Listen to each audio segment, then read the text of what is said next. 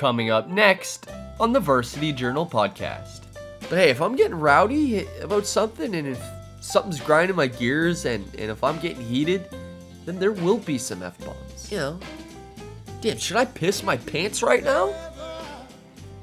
Can I ask the bus driver to pull over? Does anybody have a bottle?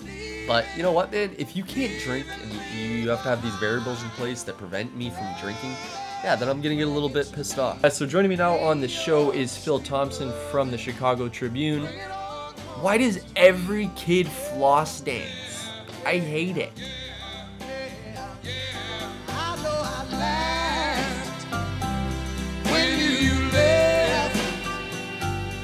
Good afternoon, ladies and gentlemen. This is the Varsity Journal podcast. I am your host, Ryan Poirier, and we have hit a new milestone. This is episode number 10. We did it, baby. Did anybody catch that World Series game last night? Fuck, our Boston fans, not the worst. God, looking at Twitter and just reading social media, it is unbearable to watch Boston anything win over and over. I don't even hate the Red Sox, but their fans are horrible.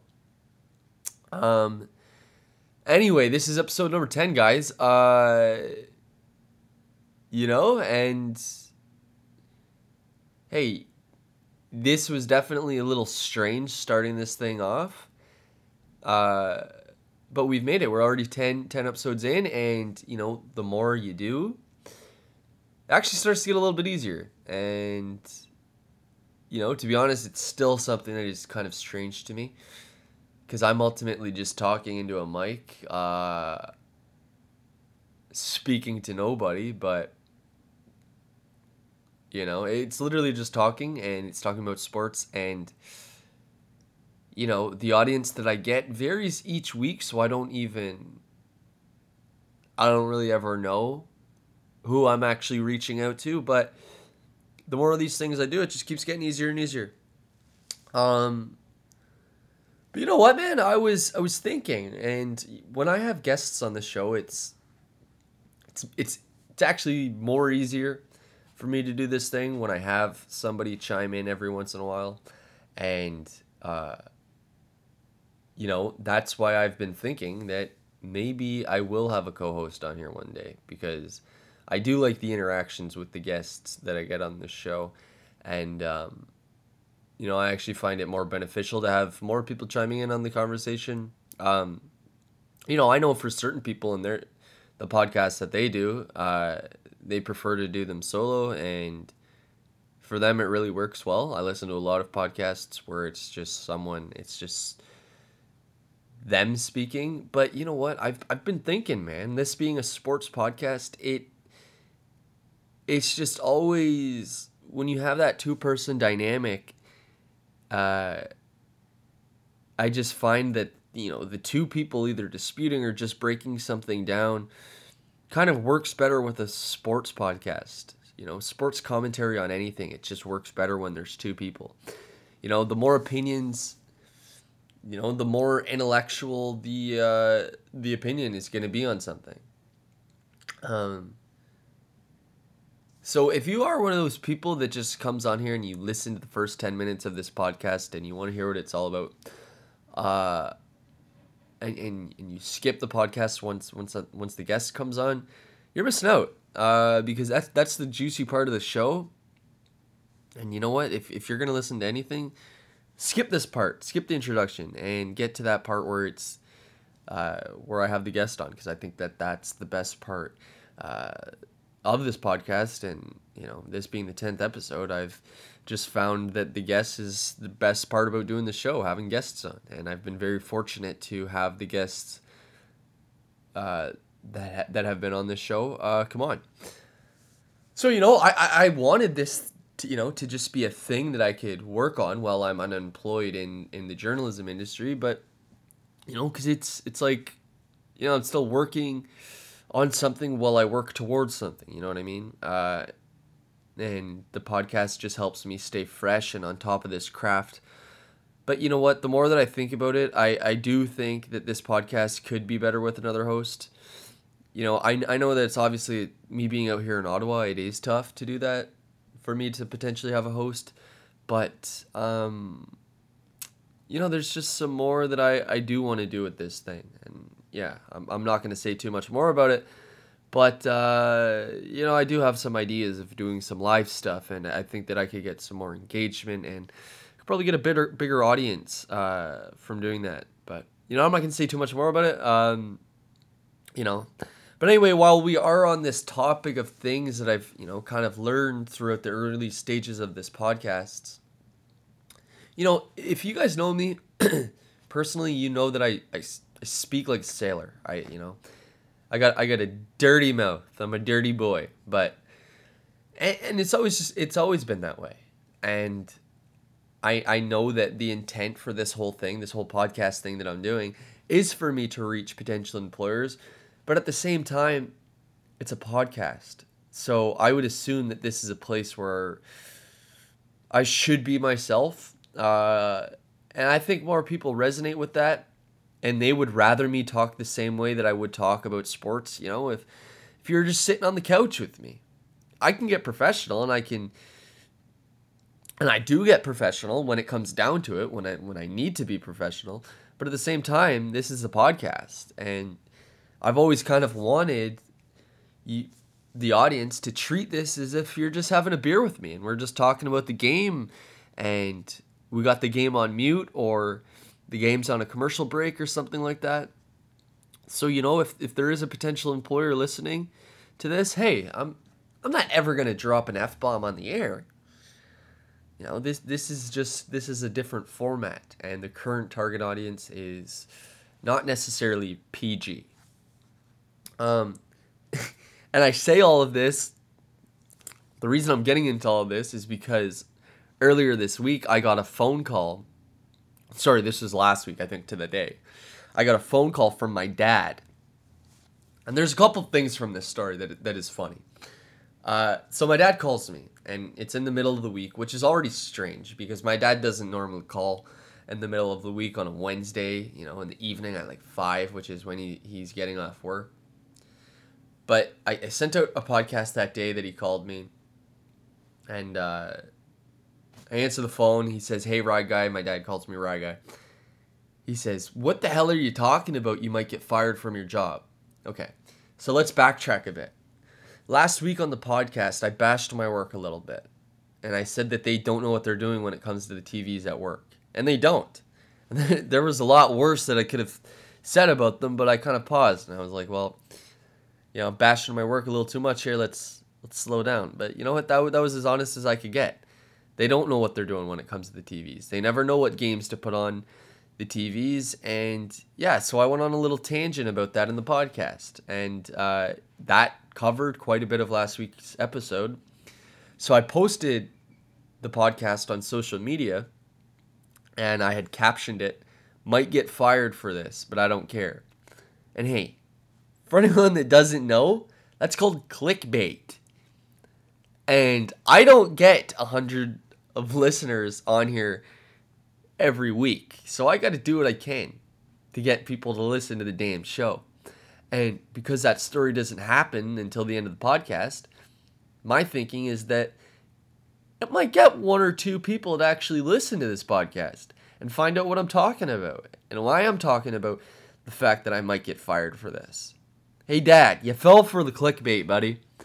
And to anyone that's offended that I am clickbaiting you and I'm now admitting to it, then hey, just share this damn thing so I can get more listeners. Because you not sharing it means that you're part of the problem.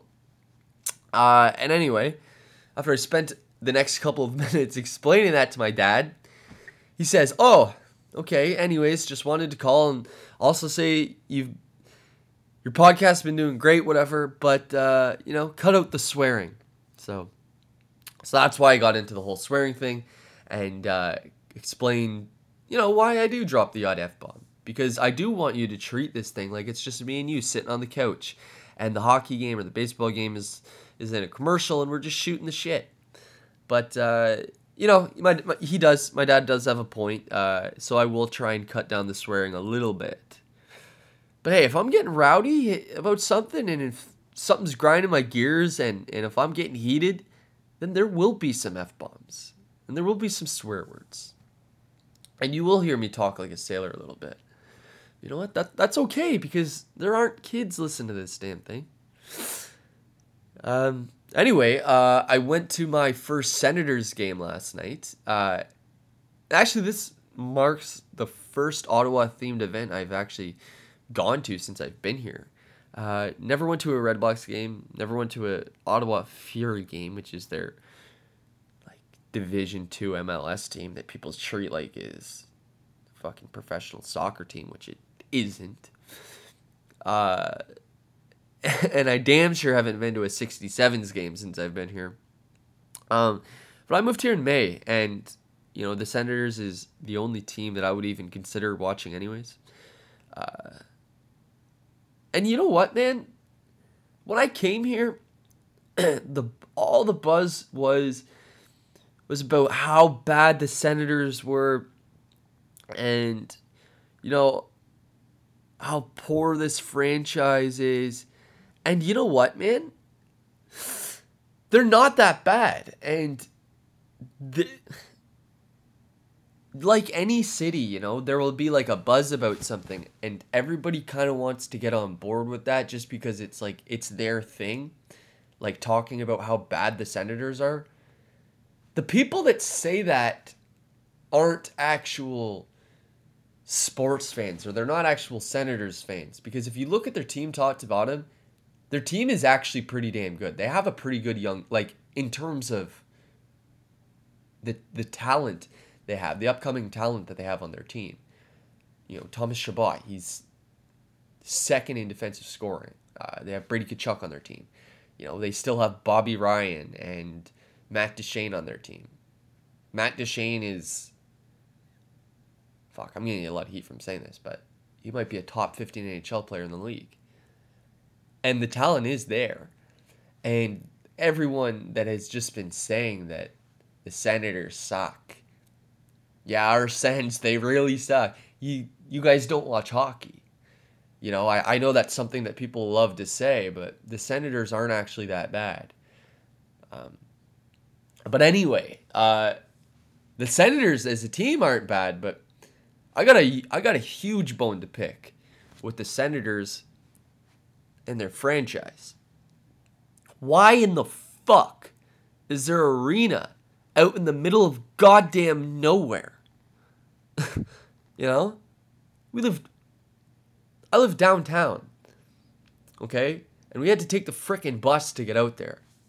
Hey man, one of the perks about living downtown and paying downtown rates for things is the fact that you have access to all of the cool things that other people in the city don't have access to.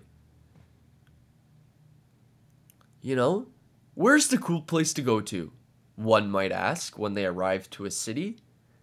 Down fucking town. That's where. But the Canadian Tire Center, stupid ass name, first of all, for an arena, is a 30-minute bus ride from the damn city of Ottawa. Okay? We went to this game with a big group of people, and we were all drinking at a bar, and all of a sudden the bill comes. And I'm thinking, what the hell is going on? Just one beer before a fucking hockey game? And everyone's saying, yeah. This is what they were saying. I don't want to have to pee on the bus. Pee on the bus? First of all, who even begins to... that's the first thing that comes to mind? I would never think about that as an option. But in reality, for them, this is a been there, done that situation. They know this routine.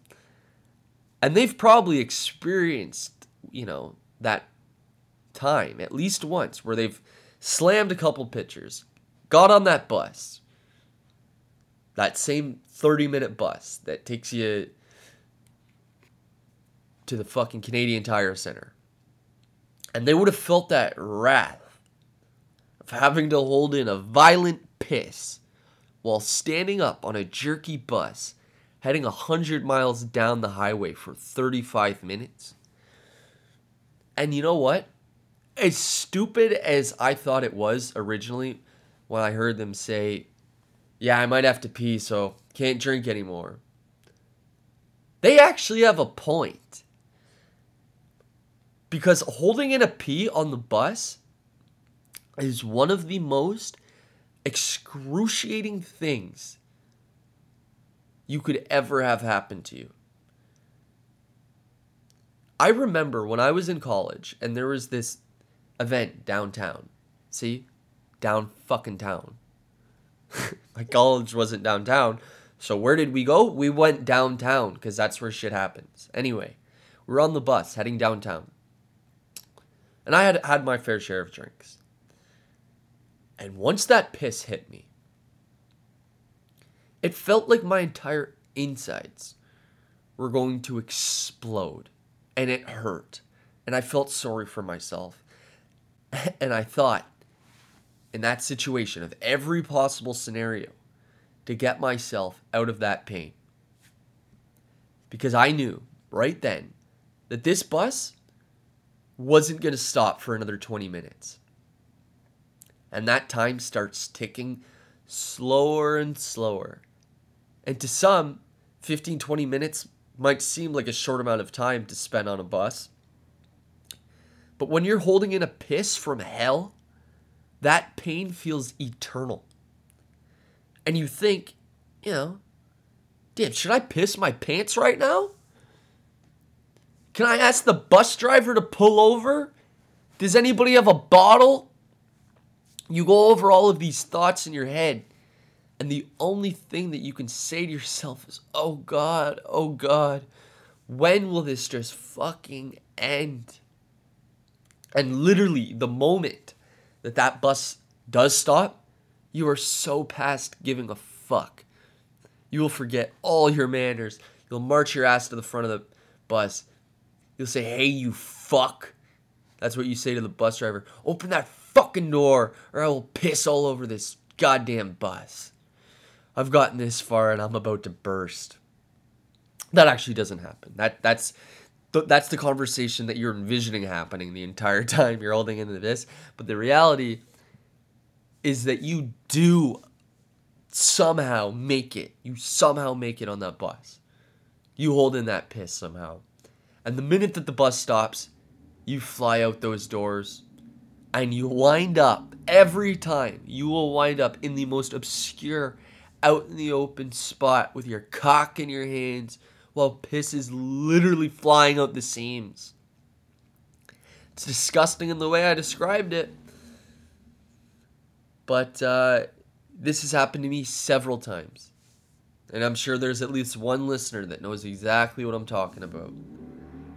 And most times, I swear, I can't believe I've never actually been arrested because it always seems to happen in some bush right in front of the bus.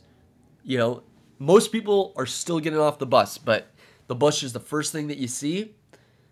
And there will be some cops positioned right outside, trying not to look at you. But you know that they're thinking like, fuck this kid, man. This damn kid, are you kidding me? But in the end, they gotta have some leniency because they've been there before too. And they see that bus, they know what it means. It's piss time. Anyways, my point is, all of this makes it that much less enjoyable of a game experience because you have all of these variables in front of you that you have to consider. And that's largely to do with the fact that the Senators' home arena is in frickin' Canada. Put that arena downtown.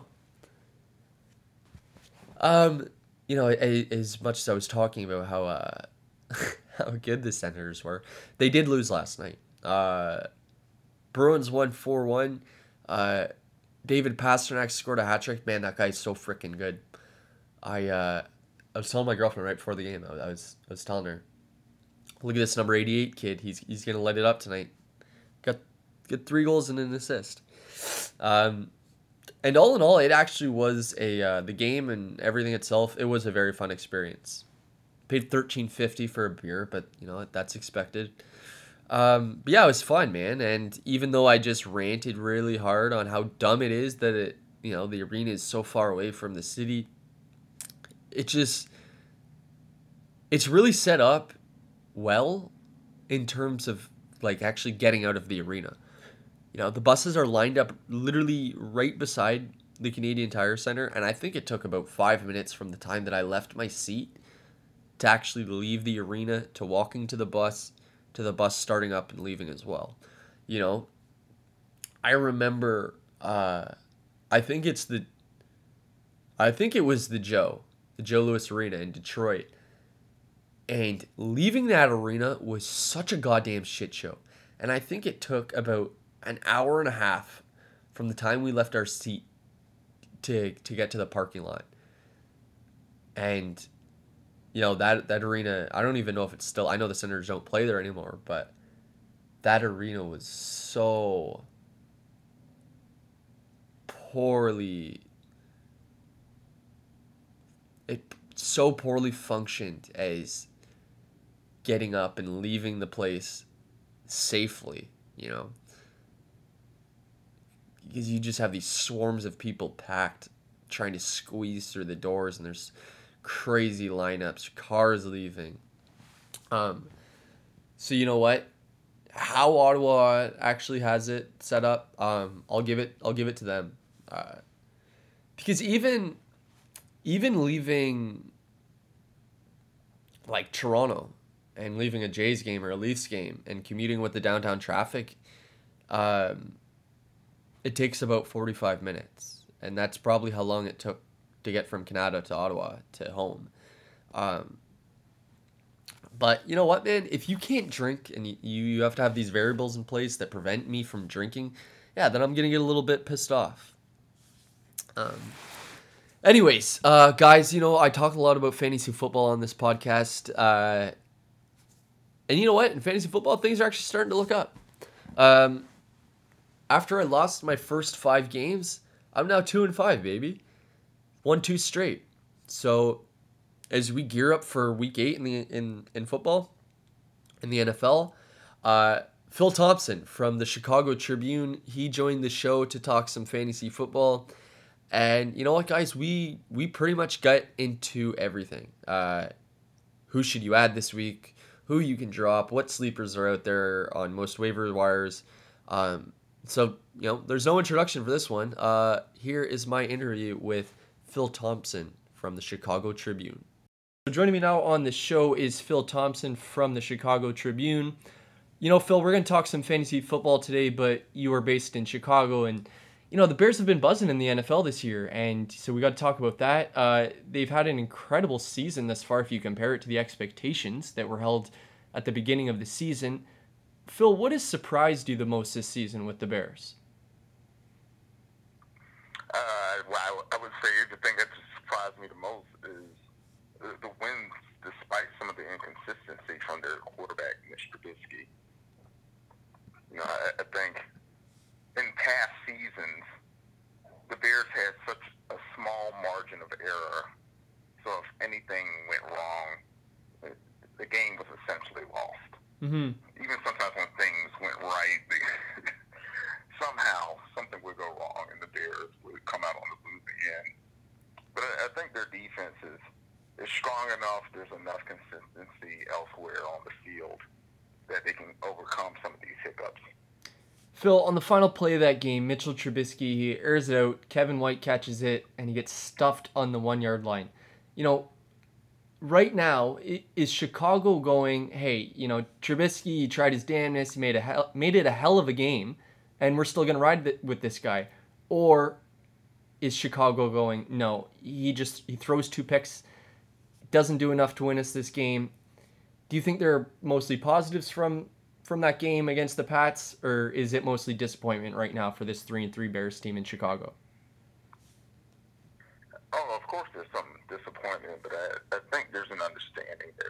There's going to be growing pains at this stage of his career. Not only is Trubisky really in his second year, but even in college, he didn't have that many starts. He didn't have a lot of experience behind center. So you're kind of dealing with that factor as well. But I think what they look for is to see flashes of what could be. And certainly when he's accurate, when he's not dancing around in the pocket or really patting the ball and he feels comfortable, he can hit his targets. He's got some attributes. Certainly the running aspect of his game may be even better than some people thought. So that could serve him well as well. And it's going to take some time, I think, also to not only gel with the new crop of receivers that he has, but he's also learning a new offense. And as Jay Cutler infamously said, it takes 3 years to learn a new offense. Hopefully it doesn't take him that long, meaning Trubisky. But it's going to be a work in progress. All right, let's get into some fantasy football because this was the original intent of this conversation. So, oftentimes at the beginning of a week, I'll go on Google and I'll just search starts and sits for this week in the NFL. And I don't know if you know this, but when you search on Google, your column is actually one of the first things that pops up. And that's a pretty big deal for these fantasy football players. Phil, you have a lot of weight on your shoulders. There's a lot of people out there who really rely on your articles. And you probably know this better than anyone else. People take their fantasy very seriously. Do you often hear from it on Twitter from these angry fantasy football players?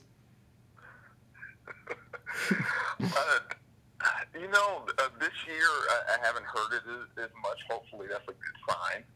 But I have in the past. What are some of the worst things that people have said to you on social media? Oh, they've said, how do you have a job? Or, you're lucky to be employed, making this bad pick. Or thanks a lot. It's usually the guilt trip variety. Thanks a lot. I sat this person because you recommended that person, and I lost my game this week. Right. So, a lot of times it's benign. People are just busting your chops because it's a game. There are no real stakes on this unless people are betting heavy money. Mm-hmm. Well, Phil, I'm going to be honest. I've actually used your advice before, and last week, for instance, I dropped Robbie Gould and I picked up Dan Bailey because you'd said that Dan Bailey was hot coming into that week, and I'm looking at your starts and sits from week 7, and you were a sage last week. You had John Brown on there as a must start. You had Marlon Mack as one of your sleepers. For those who don't know, both these guys had monster weeks. When people do have good weeks, and that's all based off your articles, do you ever get praised for that? And does that ever, make it a little more easier to keep writing these articles and to keep bearing all that weight that you have to, deal with from everybody talking to you on social media? Well, I think, occasionally I'll get more emails than anything saying, hey, this worked out for me.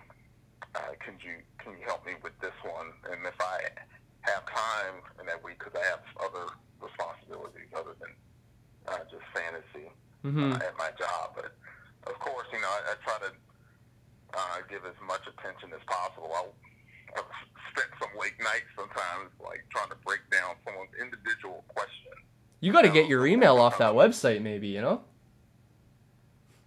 hey, from your mouth to God's ears. I'm really obsessed with fantasy, and somehow, by the grace of God, managed to add this to my career, because I probably would be doing this anyway and getting at work. So just somehow managed to make it part of my job, but I also like helping people with fantasy advice if I can. I think more than anything, I'm relieved than if I had to pick a feeling, it's more relief when a fantasy pick pans out, because I know people will have a lot riding on that, and I want them to be able to trust those decisions. I'm looking at your sleepers for week 8 right now, and I'm seeing this guy that I've been praising for a really long time. As a San Francisco 49ers fan, I've said from the very beginning, once Jerick McKinnon went out, I said that Raheem Mostert is eventually going to be the guy. And I'm thinking, is this maybe finally the week that I pick him up? I think it might be. What have you seen from this guy, and do you think that people right now who, might be looking for a flex player because their players are on bye, do you think that they should maybe pull the trigger on this guy? Well, I think so, absolutely. You know, Raheem Mostert, in any of these guys, and it goes back to Marlon Mack too, is what boxes do they check? One of the first things that I look for is, of course, opportunity. I mean, that's no secret. If someone's going to get the volume, that's 50% of the battle. But a lot of times there are murky situations where you're not really sure what that person can do with that volume. So I look for athleticism. That's one of the things, at the risk of kind of bragging a little bit. And I'll explain why. Marlon Mack was somebody that I was caping for, as they say, since the preseason.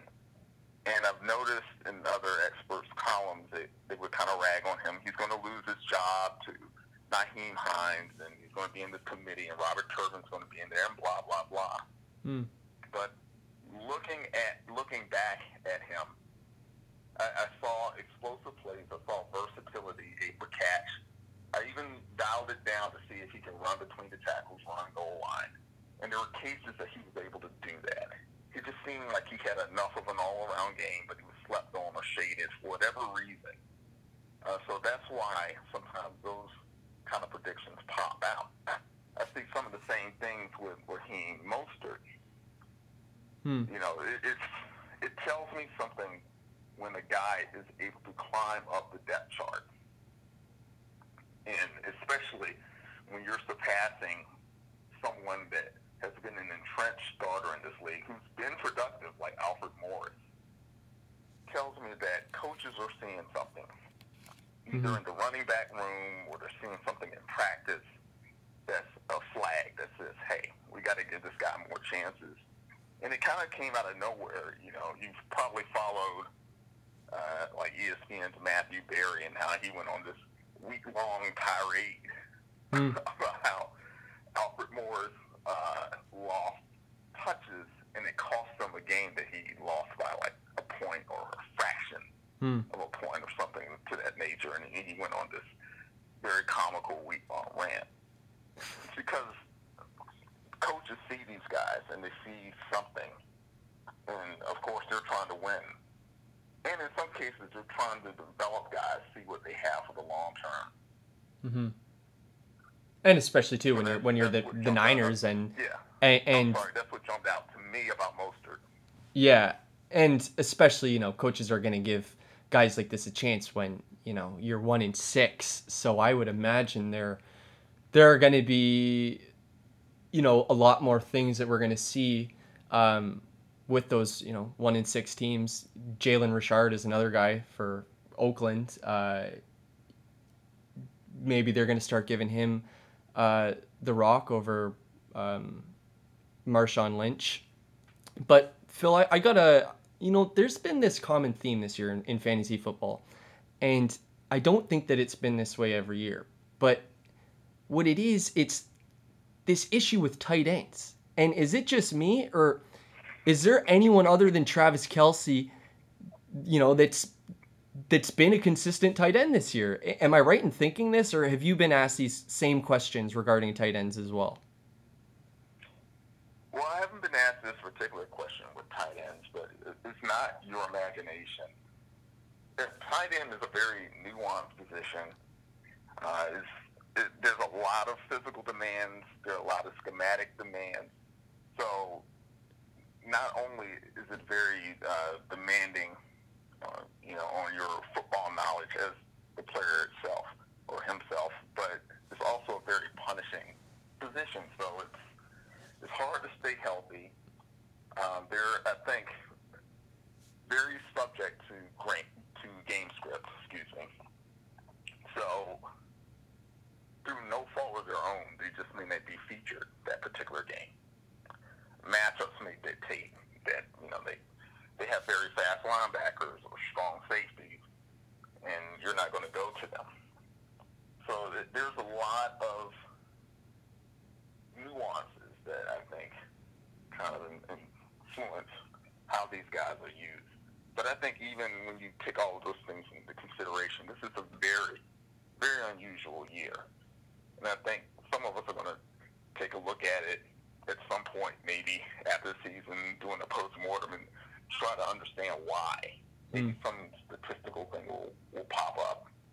Maybe it's influenced even by these ever-changing NFL rules where, you get more pop or more targeted air yards by going to the X and Y receiver, and it's kind of negated why we need to go to tight ends. I don't know. I haven't done that kind of analytical deep dive, but there's got to be a reason why we're seeing this. Did you have a thought about it?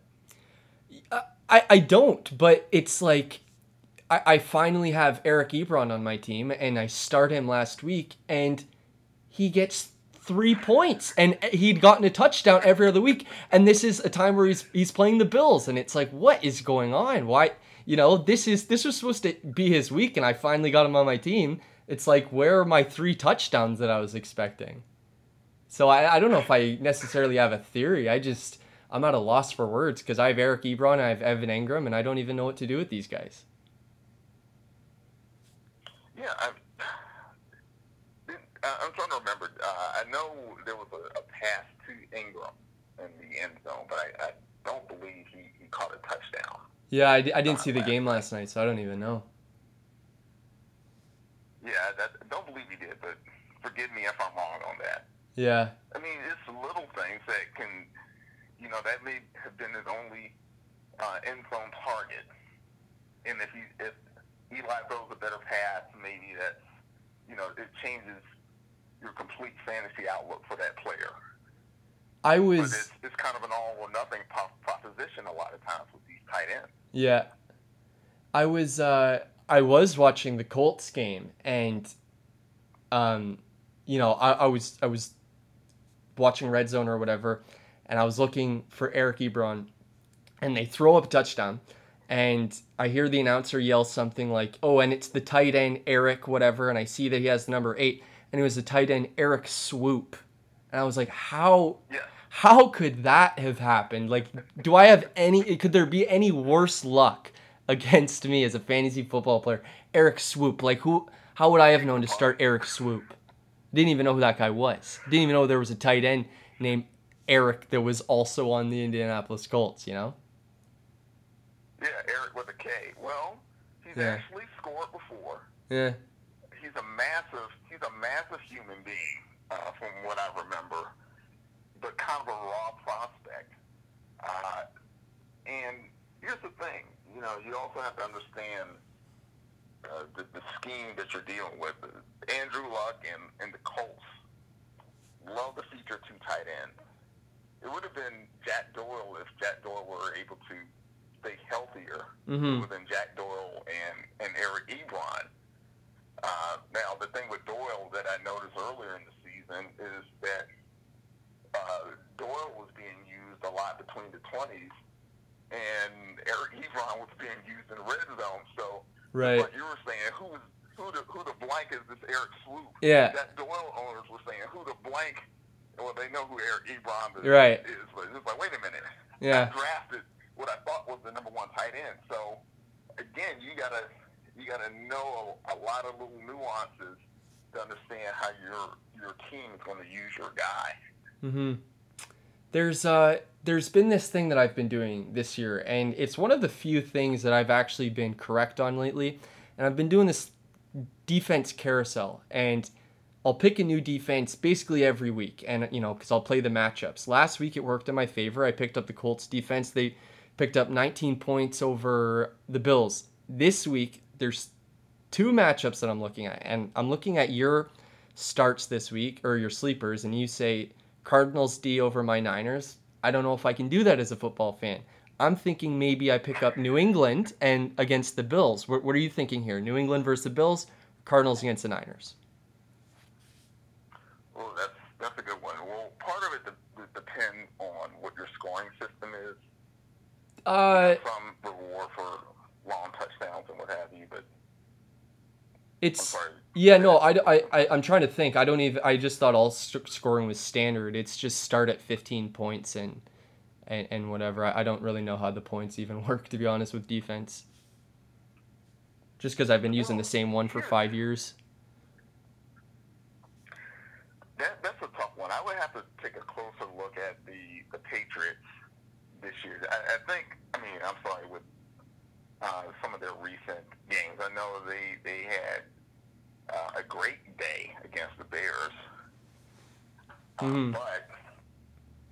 they also give up a lot of points, and a lot of the scoring systems will ding you the more points that you give up. I think the thing with the Cardinals is, they're kind of a bend but don't break defense, but they're very aggressive, and they had some ridiculous stats in the preseason. It's been a while since I thought about it, but it was like I think they led the preseason with number of defensive touchdowns or some statistic that really popped out. And it seems like, okay, the Cardinals, may give up 24 points, but they'll have, 2 interceptions and 3 sacks or what have you. Well, it's weird to look at it that way from preseason, because you'll put up a rookie wide receiver. You want to see how he does against a guy like Patrick Peterson. Patrick Peterson burns him, takes it to the house. You're not going to see that too much in the regular season, but I could see that this week though against the Niners. Yeah, I mean, if it's an outlier, that's fine. But if you see it over a period of weeks where, okay, here they go again, their third preseason game, and they've had X number of turnovers, and just kind of knowing the Cardinals historically, their secondary likes, they have Peterson to kind of lock down one side, so maybe they're more willing to take chances. And it's just part of their defensive philosophy is to go for broke. So you kind of look at those things, which is why I kind of think a lot of times the Texans defense can be overrated in fantasy drafts, because to me they're kind of a one-trick pony. They're all about sacks. Their secondaries historically just have not been very aggressive. They don't intercept the ball a lot. And even if they do, they don't run them back for touchdowns. It's not like they even have that kind of personality that we're going to get the ball and we're going to take it to the house. And you see that a lot of times with defenses like the Ravens. The personnel will change, but they have that kind of score mentality. And I look for that when I'm making lineup decisions or when I'm making draft decisions. What kind of mentality has that defense had? So with the Patriots, they have some of that mentality, especially historically. They haven't always had the personnel, so it can be kind of hit and miss, even if you have a good matchup like the Bills. Now, if you tell me Nathan Peterman. Yeah, there you go. Starting, yeah. Then conversation over. That's right. It's the Patriots. Yeah. Now, Yeah. or whoever is facing Nathan Peterman. He is manna from heaven when it comes to fantasy defense. Oh my they God. Don't make him like Nathan Peterman. No, they don't. Hey man, thanks a lot for doing this, Phil. This was a lot of fun. I actually, you know what? I got one more for you. I got one more before I let you go. Oh yeah, sure. Okay. Because I've got this dilemma right now, and it's about who I'm starting at flex this week. We got Kenyon Drake or Aaron Jones. Both these guys have been a little inconsistent, but they've also shown tendencies where they can get a couple touchdowns in a game. Who am I going with? So remind me of the matchups. Kenyon Drake is against Houston. I'm sorry, can you repeat that? Kenyon, so the Dolphins are playing Houston on Thursday night, and on Sunday, Green Bay is in LA. Got you. What I would say is I'm leaning toward Kenyon Drake. I think he's played better with Brock Osweiler than he did Tannehill. I think, side note, everybody Right. Tannehill. That's a whole other tangent that you won't have time for me to get on. But, I had rostered Aaron Jones. I think he's the most talented guy. But, again, it's another situation where you have to respect the context. Mike McCarthy is going to force this three-man running back rotation. Mm-hmm. And in fact, the last game I think I started Aaron Jones, I don't remember what the Packers' opponent was, but it was a series where, you play Aaron Jones, and in this series it's going to be Ty Montgomery, and in this series it's going to be Jamal Williams. And Right. McCarthy doesn't really deviate from that. Even if, let's say, something happens in the game and it dictates, let's put the speed back in, he's not going to do it. He's just like, this is Jamal Williams' series, and I'm sticking to it no matter what, which is one of my issues with McCarthy, but that's, again, another tangent that I could go on. So that said, when you have a guy that potentially could be limited to a third of snaps for the running back, that's a big ask to get production from that guy, no matter how talented you think he is. Mm-hmm. At least with Drake, I think that he's, he may come out on the losing end of a 50-50 or 60-40 split with Gore, but then there's sometimes that he's going to get the majority. So that's about, between the two situations, that's about the best you can ask for. And, he can run and catch. So I think all things being equal, and I think I like the matchup a little bit more too. Mm-hmm. Facing the Texans, which again, I think is more suited to pass rush than that, hellacious Rams front. Yeah, we'll see, man. I'll take your advice, and I will start Kenyon Drake, and if he does pour, then you might get a little Twitter message from me. I might make a little tweet about you. Well, I hope that it works out for you.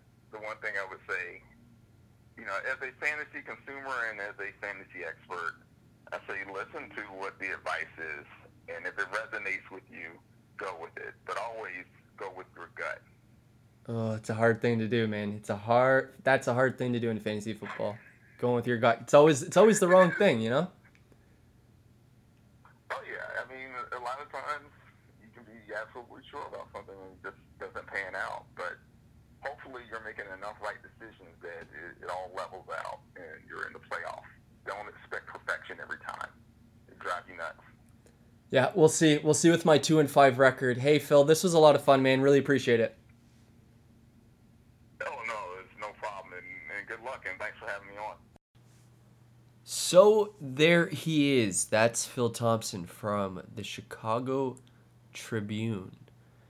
I've been wanting to have a fantasy expert, man, on here for a really long time. So that was a lot of fun. Me as well as others, you guys know, man, fantasy is a very important part of our lives, and we devote many hours to it. So, for me to have a guy on like Phil Thompson, who is, he's this quote-unquote expert in that field, it's an honor. It's an honor for me to have him on the show. One of the things that he said that I loved is that he does this thing for a living. He loves it, and he gets paid for it. And regardless of the fact that he actually does get paid for it, he'd be doing it anyway. And a lot of us, I was just saying, who devote all this time to fantasy football, that comes from just the love of watching football on TV, and it just comes from our love of football.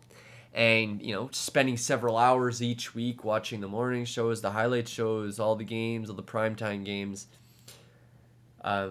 Hey, speaking of those primetime games, I thought it was kind of funny that last week I was boasting about them and saying how, all the primetime games this year really have been so good. They've been so close and everything. And this week, of course, it's like every primetime game was a frickin' blowout. It's started off with that Thursday night game. Cardinals got killed by the Broncos, 45-10. Chiefs killed the Bengals on Sunday night. Speaking of that Cardinals-Broncos game, though, there was a moment on the broadcast, and it happened at the end of the game, and I marked it. I made sure to mark it down because I wanted to talk about it on the show. And it's where Troy Aikman and Joe Buck, they're talking about something, and then Troy Aikman, he said this. Seriously, you do a podcast with Peter Schrager, you can go from breakfast to lunch while you're doing it. You can go from lunch to dinner. Eventually, you just have to hang up. Maybe I'm just not up with the times, but who listens to podcasts? Oh, come on now. You are making enemies right now. Hey, you know what, man? I know there's a lot of people out there who hate Joe Buck. Man, I love Joe Buck, and shout out for him to actually backing up podcasts. Like, dude, how old is Troy Aikman that he doesn't know what a podcast is? Like, I know he hears the word and he just resonates it with the millennials. But, dude, podcast, like, it's not Fortnite. It's not kale salad diet. You know, it's not a Snapchat or an emoji. Like, they're podcasts. He just hears the word, you know, and that's what he thinks of. He thinks of millennials. Like, don't just write off podcasts because you think they're too millennial to get behind. Like, I listen to a lot of podcasts, and I obviously do this podcast. So I know that my opinion is biased, but podcasts are probably the quickest way ever to learn about something without ever having to actually do anything. Like, in that sense, I guess it's millennial, because millennials have, like, this stigma about them that they're, like, lazy and they don't want to do anything. So I guess, you know what? Like, that is a very millennial thing. But, dude, who cares if it's millennial? Like, who wants to actually sit down and have to work and learn something new when they don't have to? Like, with podcasts, you don't have to read. You don't even necessarily have to listen. Like, you can just be walking to work or walking to the grocery store, doing what you would normally be doing anyway. Just plug in some headphones, and every now and then you can just kind of tune in, and then, hey, all of a sudden you're learning new shit every once in a while. So, you know, I know Troy Aikman doesn't actually have a beef with podcasts because he doesn't even know what they are. Because how could he have a beef with podcasts when this guy, he probably grew up listening to radio. It's the same fucking thing, except podcasts are just newer and they're more accessible.